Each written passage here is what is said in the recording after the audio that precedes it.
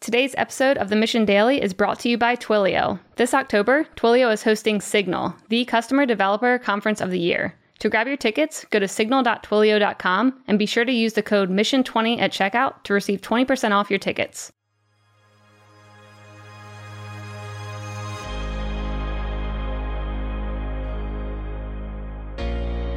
On this episode of the Mission Daily, Chad sits down with our producer Mike and tells his story about how he started the mission, his time in the military, and what his son has taught him about being a CEO. Enjoy. Well, cool, man. Well, thanks for having me on. Been here for, like a month and a half? Yeah, thank you for joining the company, man. Love this place. We love you. So yeah. I don't know if HR allows us to say that, but I just said it and I meant it. Too bad. I received it with an open heart and mind. Awesome, man. A couple weeks ago, we were on our team call. And as on the team call, I saw a baby floating around on our Google Hangouts that we do. And I said, whose baby is that? And funny thing was I didn't say it to anybody. I just kind of had that inner monologue with myself. And I'm like, cool, there's like a 5-month-old just like floating around team mission headquarters. You've never found a baby before? Well, not hangover flying. action. Yeah, I know everybody listening Carlos, is thinking, yeah, Carlos. Exactly. No, it was more of the baby's flying around, and I'm kind of thinking to myself like, oh, whose kid is that? But nobody claimed responsibility for it, right? Which is kind of weird. I mean, child services might say something. Yeah, I don't remember hearing you bring that up, but no. Well, that's because I did it. I just kind of sat there. We do try to address questions on our team call. So right. Well, and that was also my first team call too. So that was probably something I learned later, which was lesson learned. Everybody out there, always ask questions during team hangouts. Otherwise, there's going to be floating babies. Same. And off of team calls too. I mean, we were just talking about this earlier. Like I was talking with a colleague and there were some misconceptions that were basically all my fault for not properly explaining something the first time. Right. And so we had been on the completely different page for about a month. We rectified that informational challenge and now we're both on the same page and it feels great, but you don't know until you ask. And obviously like assumptions, the motherhood of all failure. And right. Got to ask the questions. Quality of questions reflect the quality of your life. I think I'm paraphrasing Tony Robbins a little bit, but I remember I heard that a couple of years ago and so true. Dude, that moved me so much. Yeah. Like that just really like struck a chord in me. But so to answer the question that everybody's wondering, that was our baby on the call. Right. Well, who's our? Like, so this is the other thing too, everyone. The other thing was as a producer of the Mission Daily and, joining Chad's team, not only was there a floating baby around, but I just also found out that you were married as well. And not only that. Stephanie's my wife and Grayson is our son. Yeah. So another thing. And Toasty, the dog. Yes. Toasty was our practice child. He's a golden doodle who has a lot of personality. He's 2 years old now. Yeah, we got him with the explicit purpose that this is going to be a trial to get us to pay attention, be more mindful, be more present, see if we can take care and nurture a living thing. Side note, we're also going to be talking about that in a future episode of the Mission Daily about practice parenting with dogs and children and marriage and all that good stuff. We're against animal testing for some things, but when it comes to others, hey, if you do it right. We love Toasty here at the Mission, but he's great animal. But today, since as a producer and as somebody that came up on board, one of the things that I notice is as our fearless leader and also somebody with the vision as wide as the Pacific Ocean about media and the landscape and what you're trying to build here, I don't really know you. Like, frankly, I don't. I've met you in person. I've been following your work for quite some time. I know you've been on Medium since the earlier days, and we're gonna cover all that good stuff. But I have no idea who you are. And I think, and if I don't know who you are, especially as the guy that's behind the scenes every day, how many of us listeners know who Chad Grills is, right? Hey, it's a great point. If anybody cares. Well, I think there's a lot of people that care. More importantly, the fact that your last name is Grills is awesome. Thanks. It's actually, so after the revolution, our family dropped the Y. Which revolution? The American? There was a lot of them. Yeah. So after the only one that mattered, I'm just kidding. So yeah, our family's from England. And if you're familiar with Bear Grylls, he spells his name with a Y. Yeah. And I guess as a means of protest, maybe we were too lazy to go to the Tea Party. I don't know. But we just decided, let's just drop the Y and just do an I. Oh, there you go. There you go. Is there anybody famous in your family? Because every family has some sort of cool ancestor. My cousin wrote the book Cool Hand Luke. Oh, wow. Yeah. That's crazy. Yeah, when he was in prison when he did it too. Yeah. That's a crazy story we can talk about another time. That's pretty intense. So yeah, the writing is strong with this one. Yeah. As Obi-Wan would say. Yes. Very cool. I'm not off the top of my head, but I would dispute the definition of famous. Not that it's open for dispute or anything like that, but the kindness and just like wonderful family that I have on both my dad and my mom's side. So of course, I think there's the line in Anna Karenina where it's like every family is alike in their unhappiness or so, something like that. Like every family has its own quirks. And my family on my dad's side and my family on my mom's side, they're roughly the same. They have their quirks and everything, but they're filled with wonderful people. And was there a curiosity when you were younger to find out who your family was, where they came from? Not at all. No. I know that that's there, and a lot of people are very interested in their ancestry. Was never really too interested in that. So. Yeah, and you were in the military too, Army, right? I was, yeah. I didn't join until I was 21, but was there influence from your family to do that? Not at all. Yeah, no. not at all. So my grandfather, no direct influence, of course. So my grandfathers were in the military. My dad's side, my grandfather was in the Korean War. He was in an infantry unit, and then my grandfather on my mom's side flew refuelers all throughout the Cold War, basically. Whoa. Yeah. That's pretty gnarly. It's one of those things where I don't understand how somebody deals with that level of stress and pressures. And so my grandfather on my mom's side had a really troubled youth and childhood. He actually found his mother dead in a ditch at a very, very young age. I think he was 6 when he found her. So later on, he would join the Air Force. He went on to have 5 children. And during this whole time, he's doing daily work where the message is, there's going to be a nuclear war and you need to be ready. There's going to be a nuclear war next week and you need to be ready. And analyzing my own experiences in the military, thinking about how difficult it was to make long-term plans when we had the prospect of a deployment next month. Oh, it just got changed. It might be the month after that. Now the month after. That's nothing compared to an entire culture surrounding you, telling you that the world's going to end. Yeah. And you're going to help it end and you're going to like it. Yeah. See, that's crazy, man, because I was in the military too. I was in the Marines for 4 years from 2002 to 2006. And I always felt my experience was that of anticipation. Like it was either you're going to live or you're going to die. Right. Yeah. And in peacetime situation, it was kind of like, well, here's your career options, or like, guess what? There's this kicker for the GI Bill. When you get out, you can go work in IT, or you can go work in corporate. But I felt like the post 9/11 wars, I don't know if there was the same level of anticipation when it came to Cold War, because there was like a nuclear bomb, but like with 9/11, there was actually a legit war going on. There was an enemy that we did not know. You were in infantry though, right? Yes. So for you, it was like... So I qualified to do anything when I entered the military and took the ASVAB, and I did ROTC at my college or through their partner school or whatever. Right. And right at the same time, I had an option to contract in, which makes you exempt from deployment.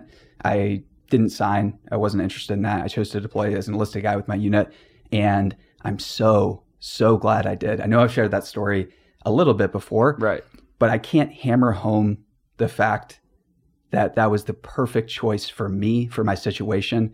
And I got education and knowledge, real world direct experience I couldn't have got anywhere else. I couldn't have paid for that anywhere else. What unit were you in the Army? So I was in 1st of the 175th Infantry, Alpha Company, and we were part of the 58th Brigade combat team when we deployed. So we used to be part of 29th Infantry Division, and later we changed over and fell under the 28th Infantry Division, which is like a collection of units from Pennsylvania, Maryland, and all over. What was the worst duty station you were ever at for a long period of time? Prolonged period of time. What's weird? The worst duty station I was at was probably one of the old military bases we had to stay in for our annual trainings, because I was in the Guard. I joined the Guard for 6 years, and some of the annual trainings, so for 2 weeks out of the year, you do these annual trainings, those were the worst.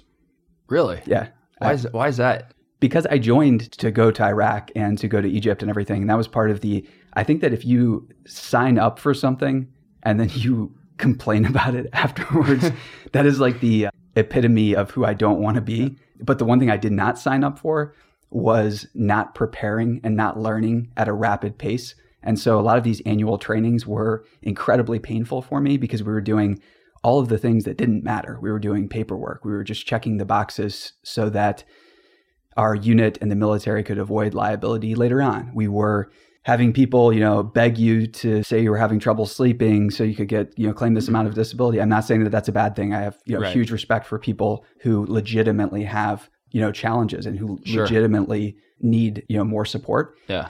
But there were just a lot of like wonky things with the training where you're like, man, this could be running a lot better. Like, right. You know, this could be so much cooler. This could be way more fun. And the people that I was friends with in my unit, the handful of people that kind of shared the same sentiments, and we would always dream up ideas for what the Guard and what the military could be. So that was a lot of fun. But the actual like formality of the military, not so much. Did you ever say anything? Did you like raise your hand and you were like, excuse me, Sergeant? No, because it's very apparent that you can't compare, right? Or, you know, you can't change anything from the inside, and it's sure. Arguable. This is the military. Yeah, definitely. And it's even from the outside, it's an open question as to if we can reform or improve any of the things in our defense industry. So that has, you know, remains to be seen whether or not we're going to be able to fix it or whether or not it's going to be just more of the same. But I did a recruiting campaign for the military, and that was eye-opening for me because, again, just like that training, I had a rough idea of what the budget was, and it was so much fun because I got to do voiceover work, I got to do videos, I got to do copy, and I was doing everything I could. And again, going back to that budget, I was like, wow, you could do so much more with this. Like what? Tell me more about that. So much more. So I can't share the exact amount, but sure. just imagine that, you know, the military has $30 million for a campaign, and basically they spend 28 of it on the wrong thing and 2 million on the right thing. Well, if you can see that, and if you can correct that imbalance, that's really exciting. And I love the idea of how do you turn marketing into a profit center for businesses or whoever's putting up that money. And that's one of the things at the mission that we have created an answer for. Yeah. So it's one of those things that looking back, there's a lot of like frustrating things, but that frustration and that divine discontent, that is what leads you to, you know, the next challenge, the next adventure. And it kind of presents the shining city on the hill that you can kind of like aspire to and move in the direction of. So a little ironic. I did research on you on past interviews when you were sitting literally like 10 feet from me. So that was kind of funny. I was like, oh, there's some past interviews that you had done. I think there was an interview you did when Life Learning was still around, right? And I was like reading this article on Medium about you. And I was like, you know, I could be asking Chad. He's just sitting there right now. This was kind of interesting, just researching past interviews and projects you've done on. And you also wrote 6 books, which I just finished my second one. And that was awesome. Just nuts. But then you wrote 6 and you said only one of them was good. Yeah. And I mean, that was pretty generous too, because that book was out for a day and then I unpublished it. I was like, oh, screw this. Like, I'm going to make this way better before I republish. They were to certain people's standards, that's fine. Yeah. But they weren't to my standards. And I think if you look into the history of how great books are created, oftentimes they're created in a creative burst that lasts a couple weeks, a month, 2 months. But the best ones are created over a much longer time scale. Right. And the author or authors go back to them again and again and again. And any book that you want to last for a couple hundred or a couple thousand years is going to require a big team. And how we think about books and authors now is going to change. This is not the future of, generally, anytime you see a book with a single author, it's not going to last a long time. The books that last the longest amount of time have multiple authors, and most of the authors don't really care about recognition in the present. They care about the story and how that story is protected over the long term. So that's what I'm interested in. And my books just made it crystal clear to me of what a fool's errand it was to try to be your own author or to try to get in a situation where you become like the best-selling author under a big publishing house like Simon & Schuster. Those are not paths that, for me anyways, they weren't going to give me any type of satisfaction. And moreover, they weren't going to help me fix any of the challenges that I saw in the world. And the challenges that I saw in the world could only be fixed with a much, much different approach. And so that's what we're doing here. Well, and it's funny you mentioned writing because I had read that when you were in Egypt, and correct me if I'm wrong, but it was in deployment for Mubarak, the ousting of Mubarak, or part of that was? So we've had an infantry battalion in Egypt since 71, I think, that has always been stationed there. And it's typically viewed as like the vacation deployment. And so everybody was Egypt. Yeah. So is this Cairo or? No, it's in a town called Sharm el-Sheikh. There's a military base there. And it's funny, that town is actually controlled by the Russian mob. So people, it's so funny when people think that like America sucks or anything like that. It's like you haven't traveled very far until all of your best towns and tourist destinations are controlled by the mob of another country. Right. Yeah. So you were there, and then is that where you learned how to write, or like where did your whole I've been writing telling thing? stories for as long as I can remember, almost compulsively. I've had stories to tell, or I've been doing fan fiction. My earliest writing was Ninja Turtles fan fiction, basically. And then it was, How old were you when you did that? I mean, actually some of my earliest memories were, going out, writing outside, sketching out pictures and things like that. Cause I was always about trying to illustrate stories and things like that. Okay. And then, by the way, love Ninja Turtles. And probably to answer your question, probably like 5, Yeah. somewhere around there. I love Ninja Turtles, by the way. It's Same. Like, Yeah. that's, I mean, just fascinating. It was Yep. like one of the best groups of 4 that you could possibly form in any genre. Oh, definitely. Yeah. Yeah. I like Michelangelo best because he was always eating pizza. He was the culture builder for sure amongst the Ninja Turtles. Like people think it was Splinter. I don't think so. I think like the brevity, the lightness, like the humor. Yeah. Yeah. I feel like he's one of my favorites. I feel like Max, our engineers, are Michelangelo. I love Michelangelo. Yeah. There we go. Everybody does. Donatello's pretty cool too. Yeah. He's got the big stick. It is decided. There we go. But going back to writing, one of the things that I have found, especially in most authors, is that they beat themselves up a lot. There's a lot of this, like, I have a theory about that. God, you know what? It's like, and I've been writing for probably 10 years, and my early days, I used to beat the crap out of myself. I would just compulsively just criticize every single thing I wrote. Like I would write a sentence and I'd be like, this is not good. Right. And then I would never get anything done. I learned a while ago that the best therapy for me in terms of writing was just to not be critical of anything I wrote. That's what editors are for. So side note, all you aspiring authors out there, don't worry about what you're writing. That's what editors are for. And they're the ones that are going to just rip your stuff apart. But what's your take on that? Like, what do you think just really would help authors or writers, anybody? I think they should be easier on themselves and harder on their work. So I think that type of frustration with not creating something that's incredibly, amazing, that's just a sign that you have great taste. And a lot of people don't want to, hear that, but it's a sign and a signal that you know what is good. And more importantly, what you're capable of. So I view that as a really positive thing.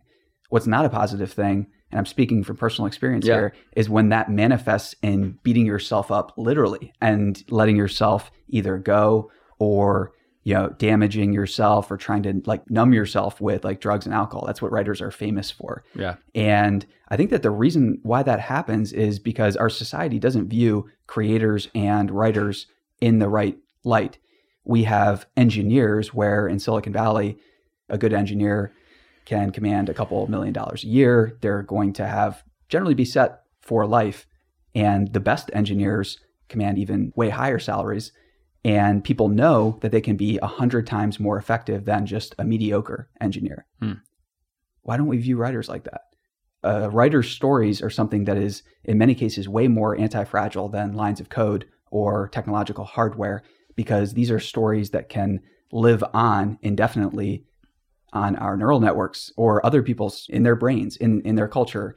And that's way more exciting to me than a lot of software and technology products. So in many cases, writers who are 100x better than their peers, that's something that the marketplace has not allowed for and is not thinking about. Publishers do not understand this, and Silicon Valley doesn't understand it. Hollywood doesn't understand it. And that's fine with me. I'm not trying to convince anybody. I'm going to take note of that and then build a company that does respect that. Yeah, you're just going to be you. Yep. Did you ever put yourself through like that masochistic process? Oh, of course. Yeah, tell me. I think we need to hear about that. Like, tell me. Of course. Thinking that to be a good writer, you need coffee or you need a stimulant or you need the right inspiration. Like, I mean, there's so many different traps. Or thinking that you have writer's block and just like all kinds of neuroses crop up, both real and imagined, when you don't get the story out, when you don't allow yourself to speak or communicate or try to get what you're going for conveyed to other people. So yeah, I mean, I've just basically been through the ringer. Like you could name it, and I've probably felt that emotion or frustration with the creative process.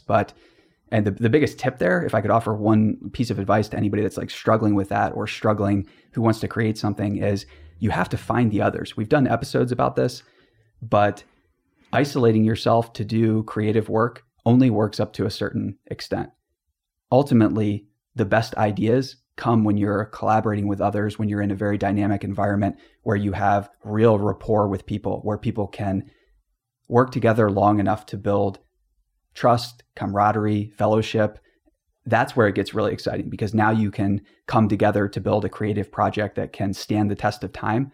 And this whole idea of an author getting a big advance and then going to a cabin or something to write a book alone, that only happens because our culture tends to hate people who are very imaginative or people who have a lot of ideas, because that's exhausting to many other people. And if you have the ideas, you're trying to get them out there, you're trying to share them and everything. But for most other people, that's just overwhelming. And yeah, so I'm going to disagree with you on the coffee thing, because our dear friend Kamal Ravikant, shout out to Kamal, but I had posted on Twitter a while ago, I said, what are the best writing tips out there? And I just kind of made it a public discussion. And Kamal was the first one to respond back. He goes, coffee, period. Lots and lots of coffee.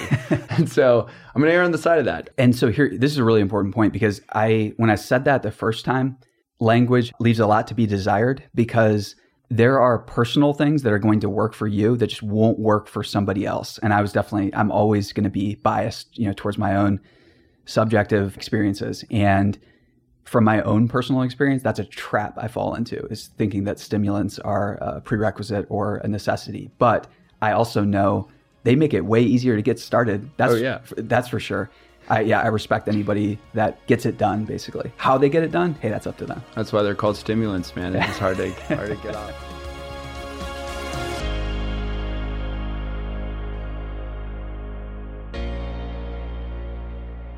The Mission Daily is brought to you by the Twilio Signal Conference. Join the Mission team on October 17th through the 18th in San Francisco. And when you join us at the conference, you can use the code MISSION20 to get 20% off. Hey listeners, thanks for tuning into this episode. I hope you enjoyed it as much as I did. If you haven't already, please subscribe, rate, and review this podcast. It helps spread the word, and I would greatly appreciate it. See you next time.